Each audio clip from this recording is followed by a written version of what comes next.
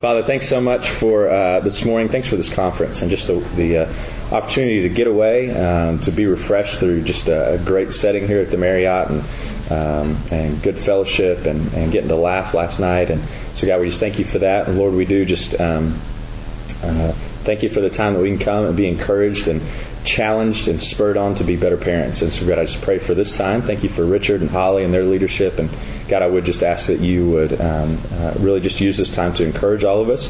And Lord, that our hearts will be open to what you want to say to us this morning. And so, God, we're grateful for you. And we ask all this in Christ's name. Amen. Yeah, I just wanted to thank everybody for coming. Todd kind of touched on it last night. It's just an encouragement to see everybody take the time out. Sometimes take the emotional, struggle to pull away from your kids and spend some time and to make the investment, because that's really what this is. It's an investment of time and energy into pouring into your kids. And it's just really encouraging to see so many single parents out here that are really, really desiring to get some good godly wisdom as to how to raise their kids. And so just want to kind of set the table as to what Holly and I talked about as to what we want to share with you today. We are not here to tell you how to parent your children. We are not here to say, if Johnny does this, then you do that. That is not what we're here to talk to you about today. What we do want to do, though, is we, in talking with Wes, we just took kind of 3 big myths of single parenting. 3 big things that the world will tell you, or that sometimes even thoughtful friends and family, that while their heart might be in the right place, they're giving you worldly wisdom or they're giving you some worldly advice. And so we want to kind of just debunk some of those myths, and then in response to that, we want to kind of give you some of God's wisdom as to how to address those particular issues. So the way we're going to kind of do things today is Holly's going to kind of talk about the myth part of it and do some of the debunking and give you some scripture that kind of debunks some of that stuff. And then I wanted to kind of step in and follow up on that and say, okay, here's kind of a godly response to some of those things. Just kind of let you know as to what we're going to do today. Okay? And just so you know, there's an outline in your book. These the notes for today. So. Yeah, and at the back of that section there's a whole blank page for you to make notes if you like. Did we want to have them introduce each other? Oh, yeah. It just real quickly, just like for 30 seconds, if you're comfortable with it. Part of the reason we kind of gathered at the back of the room last night is because coming to an event like this can sometimes be difficult or awkward when you're coming by yourself. So if you want to just turn real quickly and introduce yourself to somebody next to you, be an opportunity as you're going to other breakouts. You might know somebody. As you're going to lunch, be an opportunity for you to grab somebody to go to lunch with if you're coming here and you don't know a whole lot of people to begin with. I'll start myself. I'm Richard McCauley. I've been coming to Watermark for coming up on 4 years now. I have one child, a 7-year-old little girl. Okay. And I'm Holly Mason. I've been at Watermark for a little less than a year, and I have 2 beautiful girls, Taylor 14 and Brooke 12. I'm Jesse. I have Joshua, my other little child that I love very much. He's not mine, but I love him very much. His name is Jonathan. And I've been attending Watermark for maybe about a month, once in a while. But I have this opportunity to come over here. Great. Thanks, Jesse. And I don't want to go through the whole room, so that might take up too much time. If you just want to turn to the person to your left and your right, just make a quick introduction. No. It would be then. Thank you, and go to lunch.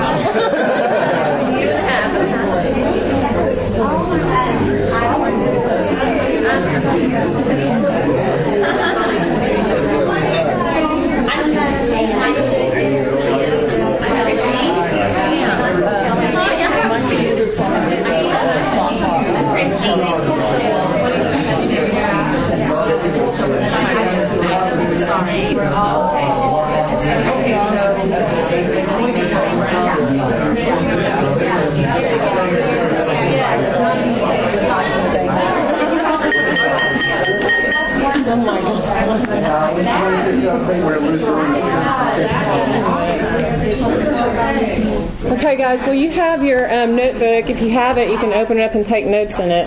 And one little thing I wanted to read off to you before we get started, I thought this was interesting. C.S. Lewis said that if you look for truth, you find comfort in the end. If you look for comfort, you will not get either comfort or truth, only soft soap, wishful thinking to begin, and in the end, despair. So what we hope to do today is help you guys get directed to some truth and to really look for truth in our situation. And I've been divorced now for about 10 years, and I've gone through a lot of what we're about to talk about many times, back and forth, depending on the stage that I was in, depending on things that were going on in my life, depending on a lot of circumstances. But just real quickly, take your pen, and I want you to rate yourself on a scale of 1 to 10. 1 being, my kids are doomed because of your situation. 10 being, my kids are fine. So be honest with yourself and kind of look deep inside and rate yourself between 1 and 10 where you feel your kids fall according to your situation. But we're rating our kids. You're rating yourself. Like, do you believe? What we raise our kids. What do you believe? Do you believe because you are a single parent and you're faced with the challenges of single parenting that your kids are doomed and they're going to have all kinds of struggles that are just too hard to overcome? Or do you believe that they are totally fine and they are not impacted by your situation at all? Do you fall somewhere in between there, or are you on one end or the other? Does that make sense, everybody? Yes? I can say for me, I've been probably not all the way on both ends of the scales, but I have covered both sides of that over the years. That first myth says, my kids need a father, a mother, so I need to get remarried, or I'm lonely and need a spouse and my kids won't mind.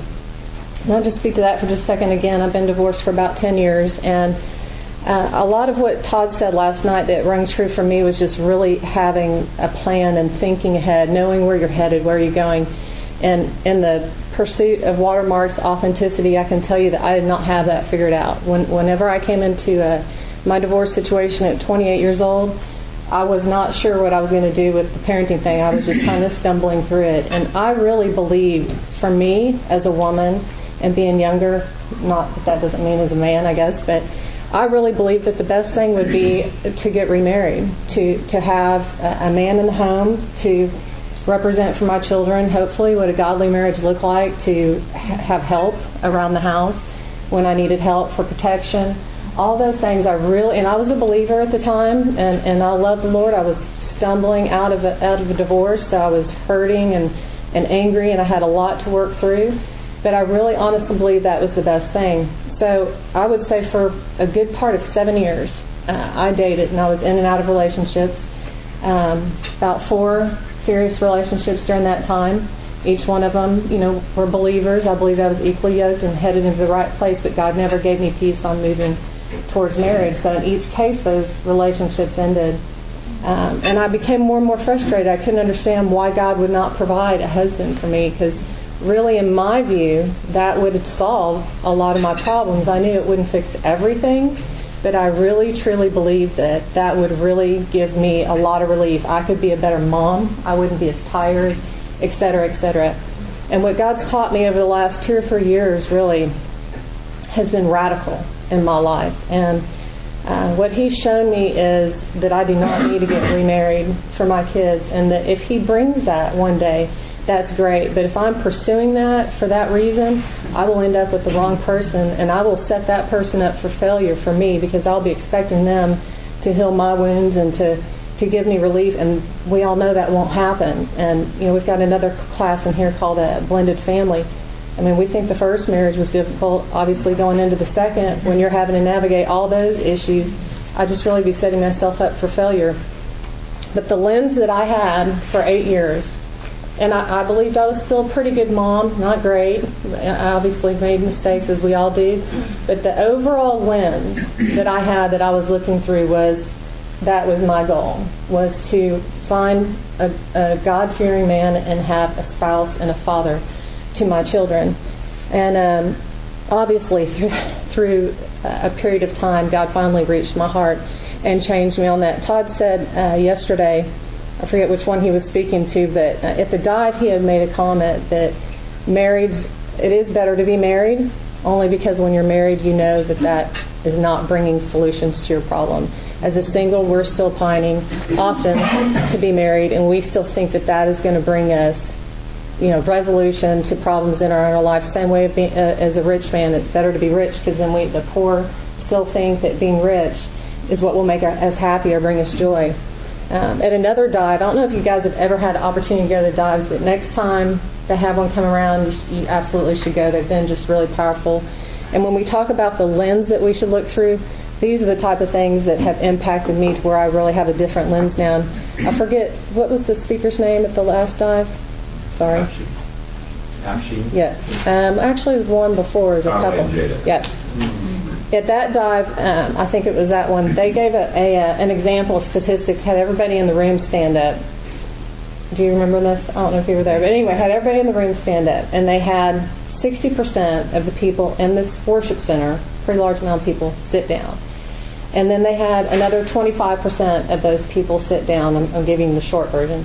And the 15% that were left remaining standing, those 15% are the people that are in a happy marriage and a marriage that you would probably desire to have. Everyone else sitting down in the room is either divorced, with the 60% divorce rate, or they're staying married often for the sake of the kids. And unfortunately, and we don't desire this for anybody, but unfortunately often they are not in a good, healthy, happy relationship. What that did for me was like, wow, okay, so when I'm out and about and I see these couples and I see these happy families and I'm kind of pining for that and wanting that, and why not me? There is an 85% chance that I would not want what they have, and that I would actually be drained as a parent if I was in those situations, either headed to divorce, and second marriages, I believe it's 75% divorce rate, or potentially in a second marriage that is not a happy marriage. So the reality is I realized along the way that it was my thoughts that were guiding the lens that I was looking through. And while I'm speaking to you and to me, this does have a direct impact on your kids. Someone once said that our thoughts are the house in which we live, and the reality is your kids live there with you in that house. So if your thoughts that you're missing out, that God hasn't provided, that you can't do this without a spouse or someone in your life, and those are the thoughts that you're having, that will create the house in which you live, and your kids do live there with you. That will absolutely affect them. So moving forward here into some scripture, I guess what I started doing in my life is, okay, so what does that mean? If I realize now that I don't need to be married, and God is teaching me that, what are the real truths, and what does God say? How do I do this? How do I take what I now know and apply it to my heart? And I don't know for you guys, but over the years as a believer, there's been a lot of scripture that I've read and learned, but it's taken some time to get to where it permeates me and becomes who I am and how I live and is lived out in my life. So just walking through a few scriptures here, and these are in your book. This is by far probably one of my favorite scriptures, Philippians 4:4-8. It says, "Rejoice in the Lord always. I will say it again, rejoice. So let your gentleness be evident to all. The Lord is near. Do not be anxious about anything, but in everything by prayer and petition, with thanksgiving, present your requests to God. And the peace of God, which transcends all understanding, will guard your heart and minds in Christ Jesus." Now, I know a lot of friends that can rattle that part of the verse off, and that's great. But when I started studying this, I realized to me one of the most important parts was what follows the rest of this verse. It says, "Finally, brothers, whatever is true, whatever is noble, whatever is right, whatever is pure, whatever is lovely, admirable, if anything is excellent or praiseworthy, think on such things." That was powerful to me. This verse, to me, what it's meant to me is it is a roadmap on how I get through each day. First, I'm to rejoice in the Lord for everything, even being divorced or being without a significant other and helping to parent. I am to rejoice God for that, because He will find ways to make that work good in my life. I'm to make my request known to Him. It just says simply, do not be anxious. Just let God know what's on your heart. He already knows. So lay it out there and let Him know. With prayer and thanksgiving, and here we are again back, thanking God for what you have. If we're sitting in this room today and we are living in this city, we are blessed. I know everybody in here is in different situations, and there's some hurting hearts in here, but we are blessed. And just having that lens that we look through. When we move further through the scripture, it tells us, now what do we do? I mean, how many times have you guys prayed about something and we've said, you know what, I gave it to God, I laid it at the foot of the cross, I gave it to God, then what do we do? We usually take it back, right? We usually take it back, and then we pray about it and we give it back to God, and then we take it back. And what I learned, what God taught me was, you know what, you don't take it back. What you do is you go control your thoughts. What I need you to do is go think on things that are lovely and pure and admirable. And for me to think about those things, I better get to know the Lord, because there's not a lot in the world that you can focus on that will help you get there. So to think on those things, really dive into Scripture and get to know the Lord. How am I on time? You'll have to keep me on track. Moving forward, I'm looking at God's truth now. Now that I'm trying to establish my lens and how I'm kind of looking at things, I need to look at God's truth. And we're all in different situations. Some of us may not have a father or may not have a mother to our child, depending if we're the mom or their dad. And Scripture tells us that God will be a fatherless, defender of the widows in this holy dwelling. And the Scripture clearly says that God will be there for your child. Often that means through people in your life. God works through providing people in your life.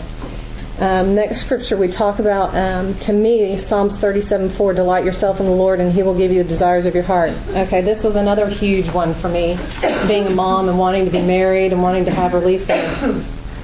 This scripture taught me that if I'm delighting myself in the Lord, which again means seeking God, staying that we're falling in love with Jesus, not just knowing who He is, but having a love relationship with Christ, and I'm delighting myself in Him, He will give me the desires of my heart.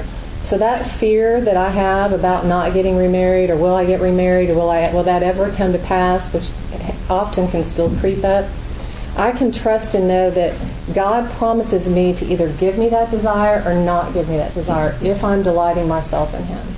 So if I am pursuing Christ with everything I have, and it is not His desire for me to remarry, and I am to shepherd my children on my own, He will remove that desire. Because God is a man of His word. If I still have that desire, I can trust that God will bring Him in His timing, and I can lean on that truth. Next scripture, Jeremiah 29:11, another really impactful scripture for me. For I know the plans that I have for you, declares the Lord, plans to prosper you, not to harm you, plans to give you a hope and a future. Again, this ties into what lens are we looking through. What do you really believe about your future and the future of your children? When you get up in the morning, what are the thoughts that you're running through your head? I know for me as a parent, the days that I am the best parent, which is still filthy rags in comparison to who God is to me as a parent, but the days that I am the best parent is when my thoughts are in a good place. When I'm thinking some pretty good things and I feel good about things, all of a sudden I have this energy and patience with my children that I do not have when I am tired, when I'm frustrated, when I'm feeling negative, when I'm having the poor pitiful Holly day. I'm almost incapable of even being a parent at all. So again, resting in God's truth, that God knows the plans He has for you. The plans are to prosper you and not to harm you. Regardless of your situation, you can trust that God is working to prosper you. It does not necessarily mean financial. It often means prospering us in matters of the heart and leading us into a deeper relationship with Him, making us more Christ-like, helping us die to self, which in essence brings peace and joy. It brings us the ability to have relationships that we couldn't have otherwise with our children and people around us. And then about our situation, 1 Peter 1:7 spoke to me on this. These have come so that your faith, of greater worth than gold, which perishes even though refined by fire, may be proved genuine and may result in praise, glory, and honor when Jesus Christ is revealed. Again, another just really meaningful scripture to me. What that scripture says to me about being a single parent and about the situation. I know everybody's got different ones. Sometimes we have amicable situations with our ex or our child's father or mother. Sometimes we don't. I mean, there's a variety of things in this room, I know. But the reality is, and Todd kind of touched on this, he said a prayer with us last night. A lot of the single parents were sitting around, and I caught on to what he said in that prayer, which is where my heart was here. We have an opportunity to have our faith tested. And I can assure you, I know we all have married friends, whether you're married or whether you're a single parent, your faith will be tested. Scripture tells us that it has a far greater worth than gold. It is not because God is unhappy with us or because we're being punished or because we've been treated unfairly. God will make all things work together for good, and He will test our faith, which has incredible, incredible worth, eternal worth. And as a single parent, our faith will be tested. As a married, our faith will be tested. It doesn't matter what life situation we're in, we are given an opportunity in our situation to have our faith tested. What is He testing us in as a single parent? Does anybody have a... To stay single when you're being called to stay single. To being faithful and being waiting on the Lord, right? What else? I mean, trusting God. What does that look like? I mean, that's a big thing, right? He is testing us to say, do you believe I am who I say I am? Do you believe I'm big enough to provide for your situation? Do you believe that I will bring you a spouse in my timing if that is my desire for you? And do you believe that I can shepherd your children with you, with or without a husband or a wife? Do you really believe that? And our faith will be tested, and we will be able to determine where our lens is maybe not so good and where it's good. And all of these things I'm speaking to, I know are more about us.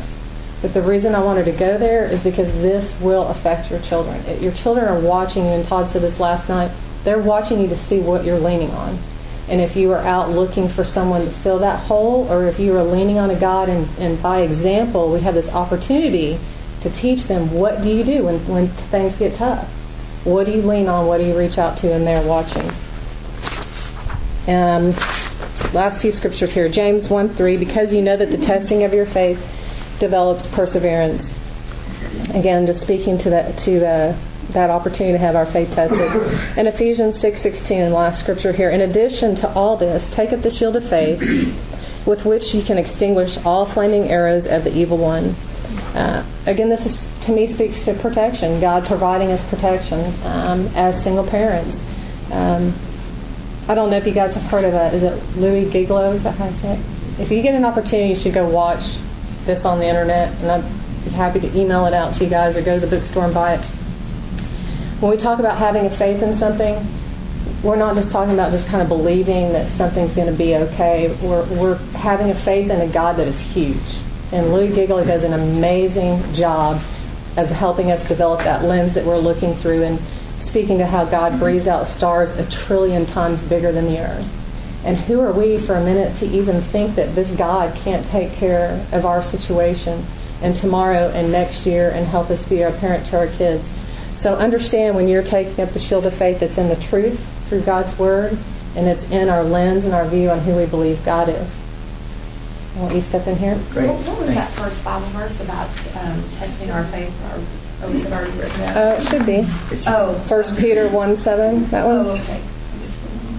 Please just come that your faith. Yeah. Great. Thanks, Holly. You're welcome. What I want to do is just kind of talk about kind of a biblical response to some of those things, and just really some basic things that we can do as single parents. And I just kind of titled my little section, Getting Back to the Basics. And forgive me, ladies, but I'm going to start with a sports analogy. Okay? I'm a guy, forgive me. It's even a football one.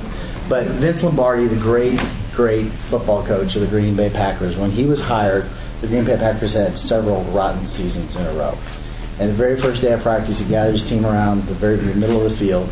He said, guys, the reason I'm hired is because, well, you're not very good. And they hired me to kind of turn this organization around. And so as a football team, we're going to get back to the basics. You ready? And he held up the ball and he goes, this is a football. Okay? And he's like, we're going to get back to the very, very basics. And sometimes, actually all the time, as single parents, when we've been thrust into this situation, a situation that none of us ever really planned to be in. For example, in my own situation, I was never married to my daughter's mom. We dated for a while. This was before I was walking with the Lord. We had split up, and then one day at work I got the phone call that said I'm going to be a dad.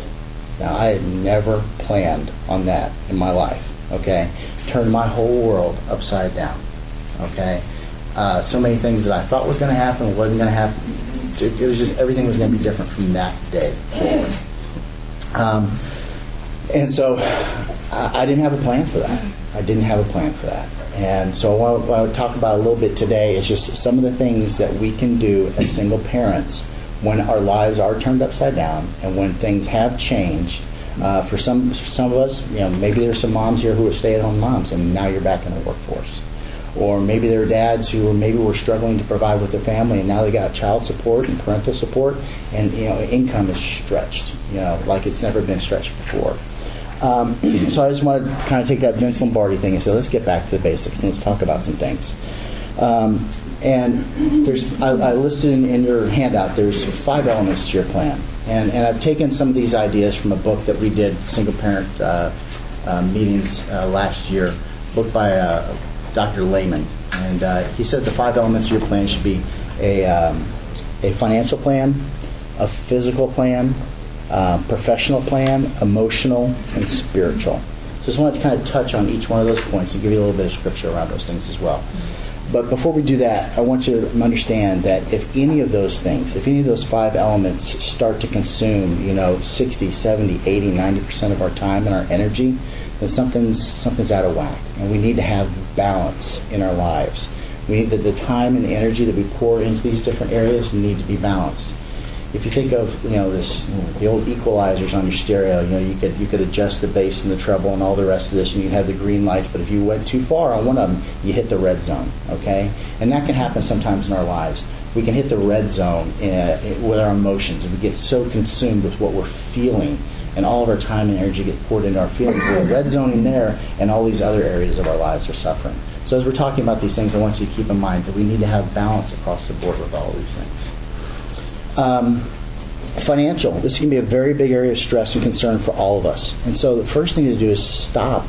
Just take a pause and assess your situation. Obviously, it's different and going to be sometimes very significantly different than what it was prior to becoming a single parent.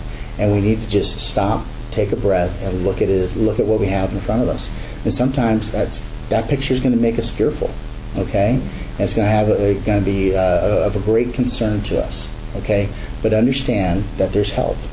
Okay, and whether we've been given a lot or whether we've been given a little. Okay, Scripture tells us that we need to steward that well. Okay, and the passage in Matthew 25, Jesus gives the parable of the 3 servants. Okay, and each of them was given something. Some of them were given a little bit more. Some of them were given less. And what he was concerned about at the end of that parable was, what did you do with what I gave you? How well did you take care of what I trusted you? Some of us have been blessed with a great number of resources. And some of us, this is a big area of concern for us. So stop and take the time to assess your situation. And if you need to, get some help. Okay? At Watermark, we have a great ministry called MoneyWise Ministry.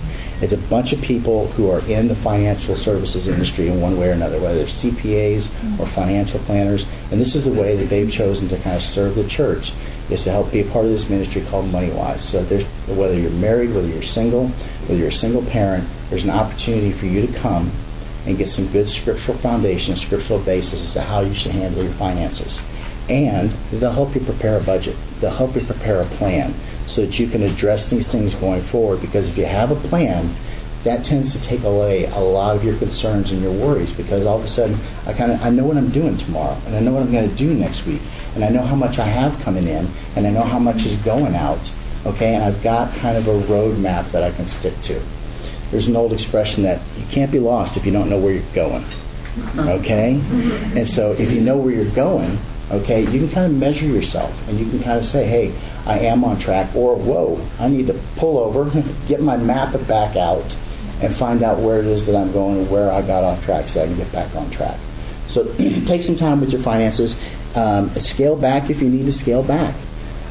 Sometimes when we're thrust into this situation, we are so concerned and so consumed with our kids not being affected by the situation that we want to make sure that they still have gymnastics and they still have soccer and they still have piano and they still go to the private school and still wear these kinds of clothes and so on and so forth.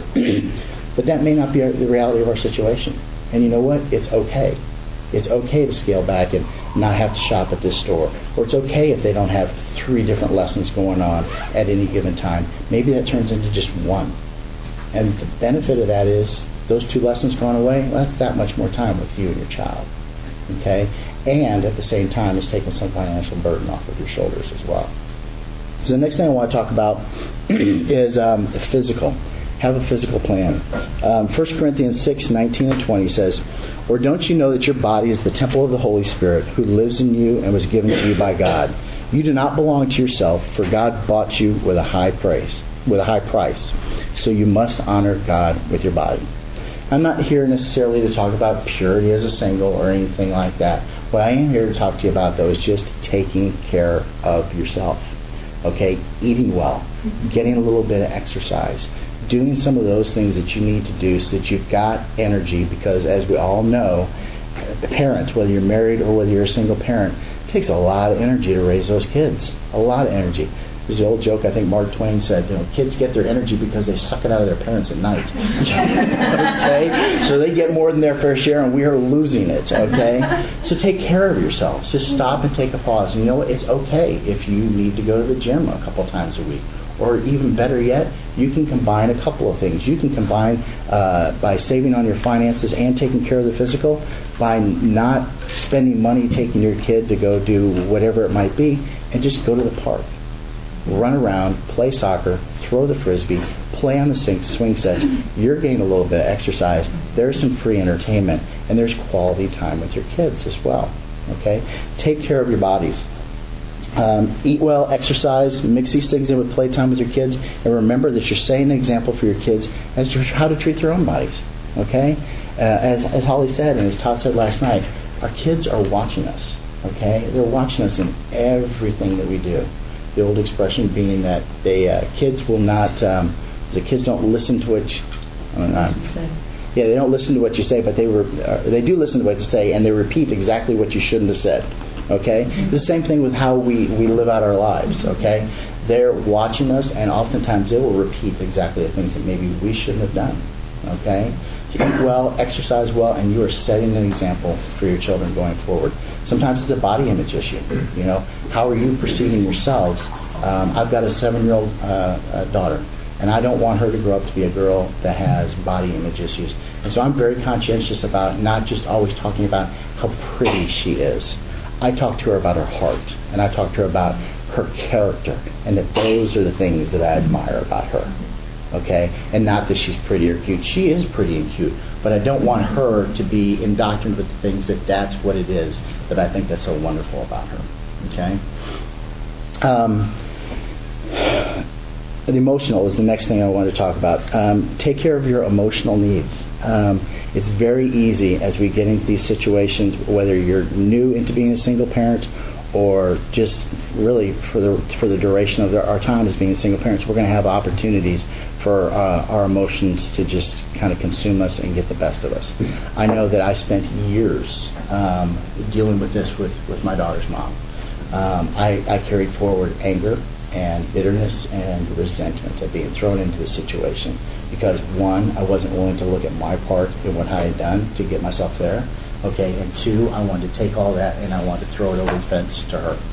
Okay, so take care of your emotional needs, whether that's going to divorce care at Watermark, whether that's going to Celebrate Recovery. The new ministry started is called Grief Share.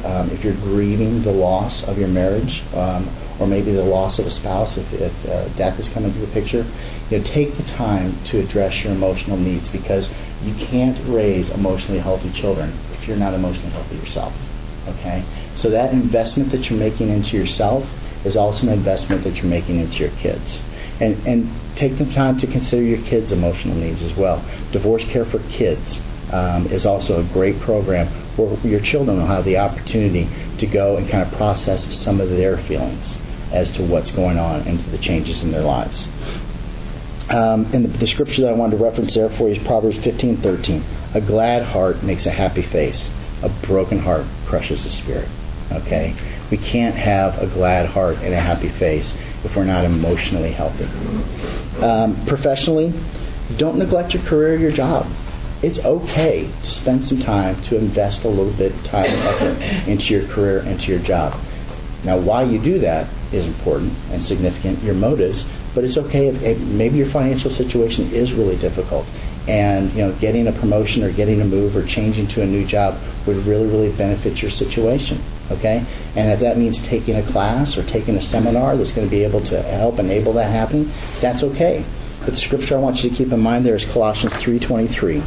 Work hard and cheerfully at whatever you do as though you were working for the Lord rather than people. It's not a matter of furthering ourselves, furthering our own career, and doing things for the glory of ourselves. We're doing things for the glory of God. Okay? Lastly, but most importantly, and this kind of permeates all the things that I've just talked about, is having a spiritual plan. Okay? And that's why I've had scripture to talk to each point that I just addressed. You have to have a spiritual plan to stay connected to the Lord day in and day out, week in, week out, month after month. You have to have a spiritual plan. That can include prayer time, quiet times in the morning, staying in the Word on a regular basis, or getting involved in a Bible study, your community group. But find multiple ways to have a spiritual plan that you are constantly connected to the Lord, constantly seeking His wisdom, His advice, and His guidance. Now, I'll close with a couple of scriptures because we're running out a little bit of time. We're going to move on to some other points. Proverbs 16:3. Commit to the Lord whatever you do, and your plans will succeed. Proverbs 16:9. In his heart a man plans his course, but the Lord determines his steps. Proverbs 19:21. Many are the plans in a man's heart, but it is the Lord's purpose that prevails. And lastly, Proverbs 15:22. Plans fail for lack of counsel, but with many advisors they succeed. Okay. I'm going to hand it back to Holly and we'll talk about the next myth. Well, again, we're up here sharing some things that God has taught us, but I am still a very imperfect parent, and I'll give you an example of that. Just 2 days ago, this is homecoming weekend for my kids. I have a 14 and 12-year-old, and that 14-year-old is in the thick of it. We've done the dress shopping like 3 times, and it's hard because anyway, what's a whole other subject. But so she decided not to go with this little boy that invited her to the homecoming dance, which I was not a big fan of that. It did not filter through the Christian filter correctly. And I advised her that was probably not the right thing to do, to go back and retract her yes to this boy. So there were some things that happened that became uncomfortable, so I decided to let her walk through it. If you do that, I don't think it's right to accept a date from someone else. And they're 14, so date is like you ride together there and you get a corsage or whatever. That's it. So I don't want to freak you guys out. But anyway, Thursday we have pep rally, right? You got to have pep rally before homecoming game, which was last night, and then homecoming. They go to Christian private school, so they don't get to dance, but it's a homecoming event, whatever, tonight. And Taylor gets in the car, my 14-year-old, and hopefully she doesn't figure out how to log on the Watermark and listen to this, because they do know how to do that. But she gets in the car, and the minute the door closes, and this is late Friday night after the pep rally, the tears just started flowing. Now you have to understand something about Taylor. She is my joyful child. She is the one that's always in a good mood. Things roll off of her easier than anybody in our family, and when the tears come from her, usually it's just that emotional time of month, or there's something really significant that happened. And as a parent, you know those tears, right? You know when this is the real deal. And she was very upset, and she was crying. And so, of course, I said, Taylor, what's wrong? What is going on? I thought this has to do something with the whole date thing, right? It's got to have. And she proceeds to tell me she doesn't have any friends. I don't have any friends. I only have 2 friends, Amanda and Jesse. And the response, it was so ridiculous to me that she would make that statement. And this is the part where I believe I failed at that moment. I went back and made it right. I said, Taylor, you got to be kidding me. That's what I said to her. And she says to me, Mom, forget it. I can't talk to you. I'm just not even going to talk to you. I can't even talk to you. I'm like, what do you mean you can't talk to me? We're talking. She goes, you won't even get it. Just never mind. I said, wait a minute. You're not being fair. That you're asking me to buy off into a statement that I think is completely untrue. And she's like, but just never mind. I don't even want to hear it. That stuck with me. I thought, wow, this child does not want to hear the truth, that she has a huge Watermark family of friendship. She's in a community group. She's water girl on the football team, so every football player knows her. They call her Mason by her last name. She's been at this school, I was talking to somebody this morning, since she was 4 years old. She knows everybody in this school, yet she climbs into the car that day in real emotion and real tears that she has no friends but 2. The reason I tell you that story, now let me finish this. I went back to her later and told her, I did not do my job as a parent for you, and I ask for your apology. I should have just been compassionate and understood that you felt that way, and though I didn't believe it was a real view, those were genuine feelings, and I'm sorry that I wasn't a little more compassionate and helped you walk through to find the truth. Instead, I just made her feel like she was ridiculous. And when I walked away from that, and as I was making some notes on this, I thought that's often how God has felt sometimes towards us, right? When we get in those places and we say, I'm all alone, I have no one, nobody understands my situation, no one has been through what I've been through, I have the worst situation ever and nobody cares. Anybody ever felt that way to a certain degree? It is not true. I'm just telling you, it is not true. You are not alone. Not one person in this room is alone. And if you believe that, much like Taylor, you are riding on emotion and feeling, and you are not leaning on the truth. You are not alone. I can tell you at Watermark, if you go to Watermark, you are certainly not alone. You will have to skate in and out quick if you want to be alone, because Watermark is all about community and about connecting, and you are not alone. And this myth here that I'm speaking to says, I'm all alone, no one understands my situation. On the flip side, I'm on my own and I don't need anyone. To me, both of those are speaking to wanting to be alone or wanting to believe you're alone and you don't need anyone. And they are completely false myths on both sides of the equation. In Hebrews 13:5, it says, keep your lives free from the love of money and be content with what you have, because God has said, never will I leave you, never will I forsake you. In Isaiah 41:10, he says, do not fear, for I am with you. Do not be dismayed, for I am your God. I will strengthen you and help you. I will uphold you with my righteous right hand. Again, get the lens on this God that we're talking about that is with you is not just some little feeble God that pops in and out of your life every once in a while. He is a huge, massive, powerful God. And aside from providing people in your life and community and church that will walk beside you and you will never be alone in this world, you have a God that is promising you that you are not alone, beyond the people that He puts in your life. And just having that right lens. In Deuteronomy 31:6 it says, be strong and courageous, do not be afraid or terrified because of them, for your Lord, your God, goes with you. He will never leave you nor forsake you. I had a spiritual mentor that would always say this to me, either God is a man of His word or He's not. He can't be somewhere in the middle. It either is or it isn't. Either what He says in His word to you is 100% true or it is 100% wrong. And what God is telling you is that He will never leave you or forsake you. So if you feel alone, those are authentic feelings. And we as especially believers should be compassionate to those around us that feel that way and put our arm around them and hug them. But we need to quickly guide ourselves and to those friends to the truth that says that they're not alone and into community and with other friends. I'm going to let you jump in here so we don't run out of time because I know we're getting close. This is a myth that I know that I've struggled with when I came into my situation. Nobody in my family had ever encountered anything like this before. We didn't have a roadmap. We didn't have a template as to how to deal with it. And so my family, just knowing my kind of hard-headed personality, they kind of all just kind of pulled away. And so for a while, I struggled with, I'm all alone and nobody understands what I'm going through. And so what did I do? I kind of puffed up and I was like, okay, I'm a big boy. I can handle this. I'll be all alone and I can take care of it all by myself. And I struggled. And I struggled mightily for years until God finally started working. Not finally, but I finally started let me reorder that sentence. I finally started letting God in and letting Him work on my heart and break me down where He wanted me to be so that I could start becoming dependent upon Him. That led me to a relationship with Him, led me to coming to Watermark and just starting to plug into some areas where I kind of want to get to the last point, I think, just because of time, that I wanted to make with you, and that is gather a team. Gather a team of people around you. God never intended you to be a single parent. Okay, that was not His plan for you.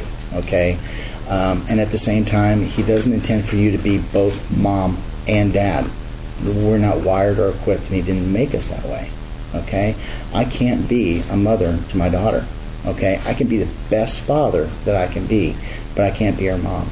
Okay, and so we stress mightily at Watermark the value of community. And as single parents, I think this is a shining example as to the value of community. Is moms, there are just some things, especially if you've got boys, that you're just not going to be able to understand. And that's why the father's supposed to be there, in God's plan. And as a dad, there's just going to be things that I'm just not going to be able to understand about my daughter, okay? And so that's why I've spent, over the last couple of years, time and energy to be involved in the single-parent family ministry so that I could get to know some women so that when I need help, Okay, I've got some good godly women that I can talk to. Okay, my daughter's doing this or asking me these questions and things like that. And I've got some community of some godly women around me that I can seek out some advice. And moms, I've had moms call me and ask for help or ask for my input. And it's not even always about their son. It's, I need some help around the house. I had a friend who's not here today, but she's a single mom at Watermark, and she's got trees that are dragging on her roof, okay, and she can't climb up there and cut branches. But she's like, Richard, if you will come over and cut some branches for me, I will make a lasagna for you to take home and have with your daughter. And we laugh, and that was very sweet of her. But you know what? That's exactly what we need to do. We need to do some cooperative parenting as single parents. And there's an opportunity right here in this room, right here today, last night and today, for some relationships to start developing as single parents so that we can lean on each other. We all have a set of gifts and we all have a set of strengths that are delivered to us from God. Okay? And we're intended to not just keep those for ourselves, but to share them with one another. Okay? And so here's an opportunity today at lunch, during the breaks and whatnot, for you to start developing some relationships with some other single parents to say, hey, I need a little bit of help here. I need a team around me to kind of help me through some things. And plug in some holes for one another. Okay? There's a couple of scriptures that we can talk to around that. The one that I ended with before applies to this point as well. Proverbs 15:22. Plans fail for lack of counsel, but with many advisors they succeed. Okay? And as we're dealing with difficult situations as single parents, maybe it's legal issues. I know for me, I had some legal wranglings with my daughter's mom for a while, and I know that I would not have been able, no way would I have been able to handle those anywhere close to as well as I did if I did not lean on the counsel of other people in my life. Spent a lot of time talking with Wes. Spent a lot of time talking with the guy who was the group leader for me going through divorce care. And some other guys in my life just saying, okay, here's my situation. I need many advisors to help me with and my plans succeed. So I went out and I sought some good godly men to give me some advice as to how to handle that. Because if I'd have done it on my own, it'd have been a mess. It would have been a mess. Another piece, Ecclesiastes chapter 4, verses 9 through 12. 2 are better than 1 because they have a good return for their work. If one falls down, his friend can help him up. But pity the man who falls and has no one to help him up. Also, if 2 lie down together, they will keep warm. But how can one keep warm alone? Though one may be overpowered, 2 can defend themselves. A cord of 3 strands is not quickly broken. I can't overstate enough the value of community, especially in the single parenting group. Okay? There's opportunities for us to get together, not just today, as Wes mentioned earlier. There's lunches that we do once a month after service. Come, bring your kids. And it's a nice informal way for you to start socializing with some people, for your kids to relate with some other kids and start building some relationships. Once a month we get together at the church on a Saturday evening. Our kids are taken care of upstairs with some parents who are just have a heart for the children of single parents. Spend some time with them. We have the opportunity to go downstairs, have some dinner, socialize, do a little bit of Bible study or study some scripture, some prayer time, things like that. It's another opportunity for you to start building out your team. Wes mentioned the Oasis. There are just countless opportunities for you to start connecting with some other people. You just need to avail yourselves of those things and make your need known. For a long time, I was stubborn and I was prideful and I would not make my need known. That's why my family pulled away from me. We don't know what to do because he wouldn't tell us what we could do to help him. Okay? Thankfully, the Lord worked on my heart, brought me to Watermark, and I just got to that point where I was ready to make my need known. And it was amazing how many people, how many things filled the void once I asked for help. Okay? And I'm encouraging all of you to do that today. Maybe it's a little thing, maybe it's a big thing like the legal struggles that I was going through. If it's your finances, if it's emotional help, whatever it is, there are opportunities and there are ministries available to you. Even if it's not here at Watermark, even if you don't attend Watermark on a regular basis, go to your home church, okay? Ask for help. Reach out because the Lord wants to provide for you. Okay? I think just for the sake of time, we had a third thing that we were going to go into, but I think we can just kind of sidestep that because I wanted to leave a little bit of time for question and answer. It's probably about 9:30 right now, but we do have a 30-minute break. If you want to go and take advantage of your break, by all means go. But if you have some questions, Holly, Wes, and myself will stand here and make ourselves available for any questions that you might have. I want to throw one statement in on that last part, though. Sorry, I don't mean to trump you with your little comment there. I think this is an important truth because we are talking about parenting, and we spent a lot of time talking about us and our view. And what I want to stress is that your children will be affected by the situation. I'm not trying to be a downer. My point to that is, if you're married and there's a loss of a loved one in the family, they're going to be affected. If they have a friend that's mean to them at school, they're going to be affected. And if they have to walk through this type of situation with you, they're going to be affected. But there is hope because God promises us to walk us through, and not just us, but our children. So I really, the view that God is in His grace and mercy allowed me to stumble into is that I have an opportunity to show my children how you navigate life through this situation, and not look at it as a burden or poor me, but look at it as I have this maybe 18 years to shape this child, in my case 2 children, into how are they going to lean on things in life, what kind of woman or man, or in my case 2 women, going to be, and how are they going to pursue Christ. And I don't know about you guys, but the times when we get the best lessons in with our kids, and they're through those difficult situations. So make every opportunity here to model for them and show them how to walk through this, and keep your focus on them and the time that you have with them, because it's just temporary. It is just temporary. It will pass, and one day they're going to be gone and off and hopefully serving the Lord and loving the Lord, and you can shift back to maybe some more attention on yourself. But every day it's important that you get up and you look through that view of, as Todd was saying last night, what am I trying to mold my children into?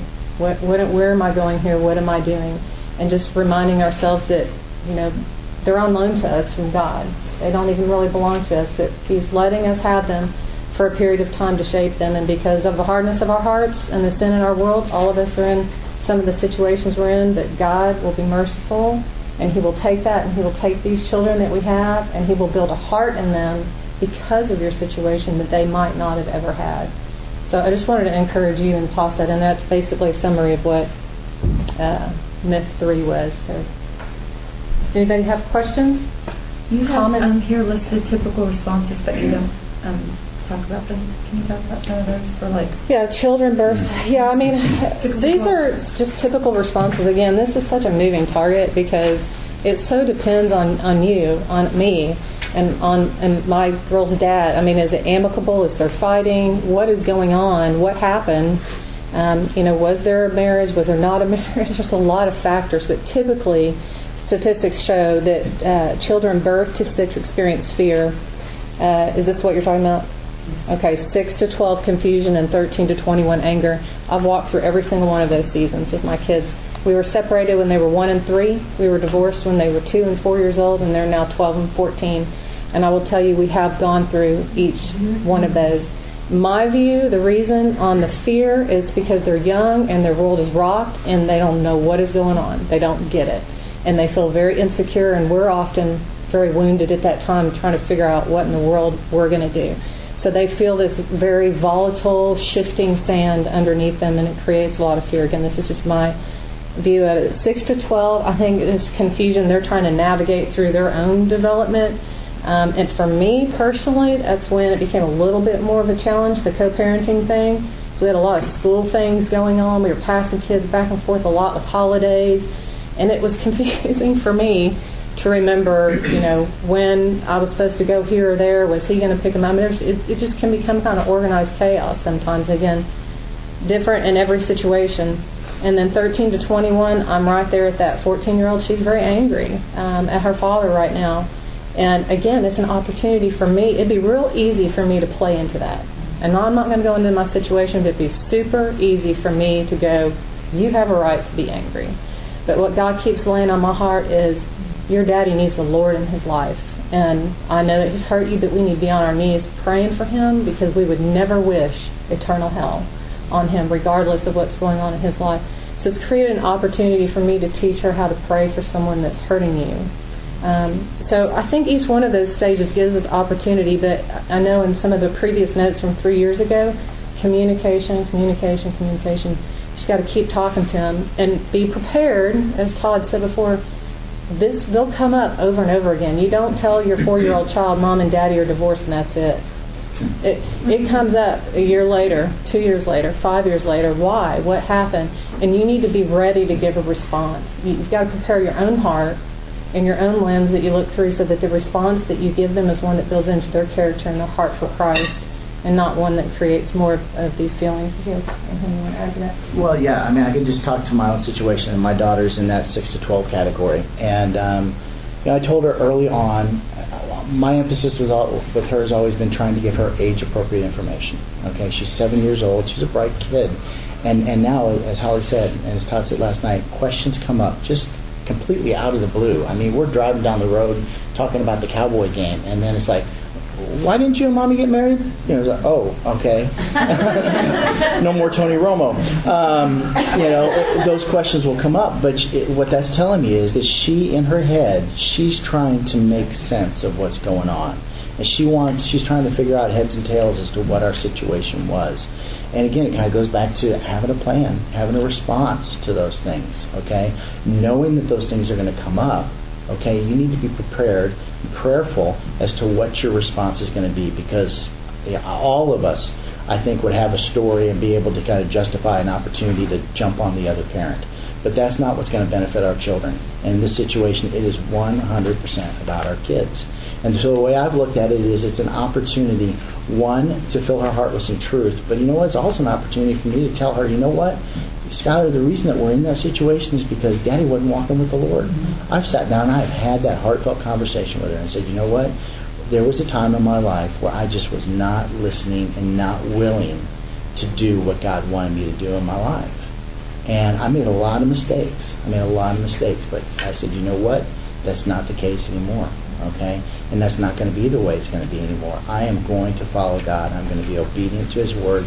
And that's the way I'm going to raise you as well. And so it's been an excellent opportunity for us just to have some dialogue and for me to start doing some things that are going to alleviate her fears, okay? Because then she can listen to me and she goes, oh, well, Daddy's listening to God, okay? And I know how much she loves God, and that's going to build some trust into her. And I'm starting to build a foundation of things in her, in those conversations that are going to alleviate fears going forward. So... Let me go ahead and wrap up our time real quick. And will you guys thank Richard and Holly with me? We're going to let you go because they've asked us to be really good on our time, and we're just a couple of minutes over, which is great. And so a couple of other things practically. I'm going to leave this list right here at this table. If you're not on our email list and you want to be, if you'll just give us your name and email, please. Write legibly. I know some of us, like to just kind of scratch things on pieces of paper, but my assistant looks at that and goes, I have no idea who that is. So anyway, but if you're not on that list, let us know. And then the other thing that Richard and Holly both touched on is community and the importance and the value of community. And next Sunday is Group Link, which is just the easiest way, frankly, for you to get plugged into a community group. And so that's next Sunday afternoon. I believe it's like 2:30 to 4, somewhere in there.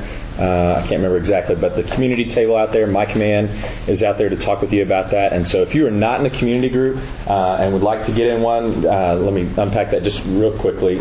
For single moms, we have groups that are just single moms, if that's what you're looking for. For single dads, we have groups that are just for single dads, if that's what you're looking for. And then you can also, just as a single person, you go, hey, love being with single moms, but would love to just be with some other single people. Great, we can help you get plugged into one of those as well. And so it really is kind of up to you. And so, but we do have them there. They are gender-specific groups, just because we hope that the level of authenticity and depth that you go to is such that you wouldn't be comfortable doing that in a co-ed setting. And so anyway, so that's kind of how we do community, and the easiest way for you to do that is next Sunday at Group Link, next Sunday afternoon. So you can sign up for that, or you can just show up next week and be a part of that. So thank you guys very much. As Richard and Holly said, we'll hang out here and chat with you until the next breakout session starts. We may have to move out and let somebody else move in. But thank you guys for coming, and hope you have a great rest of the day.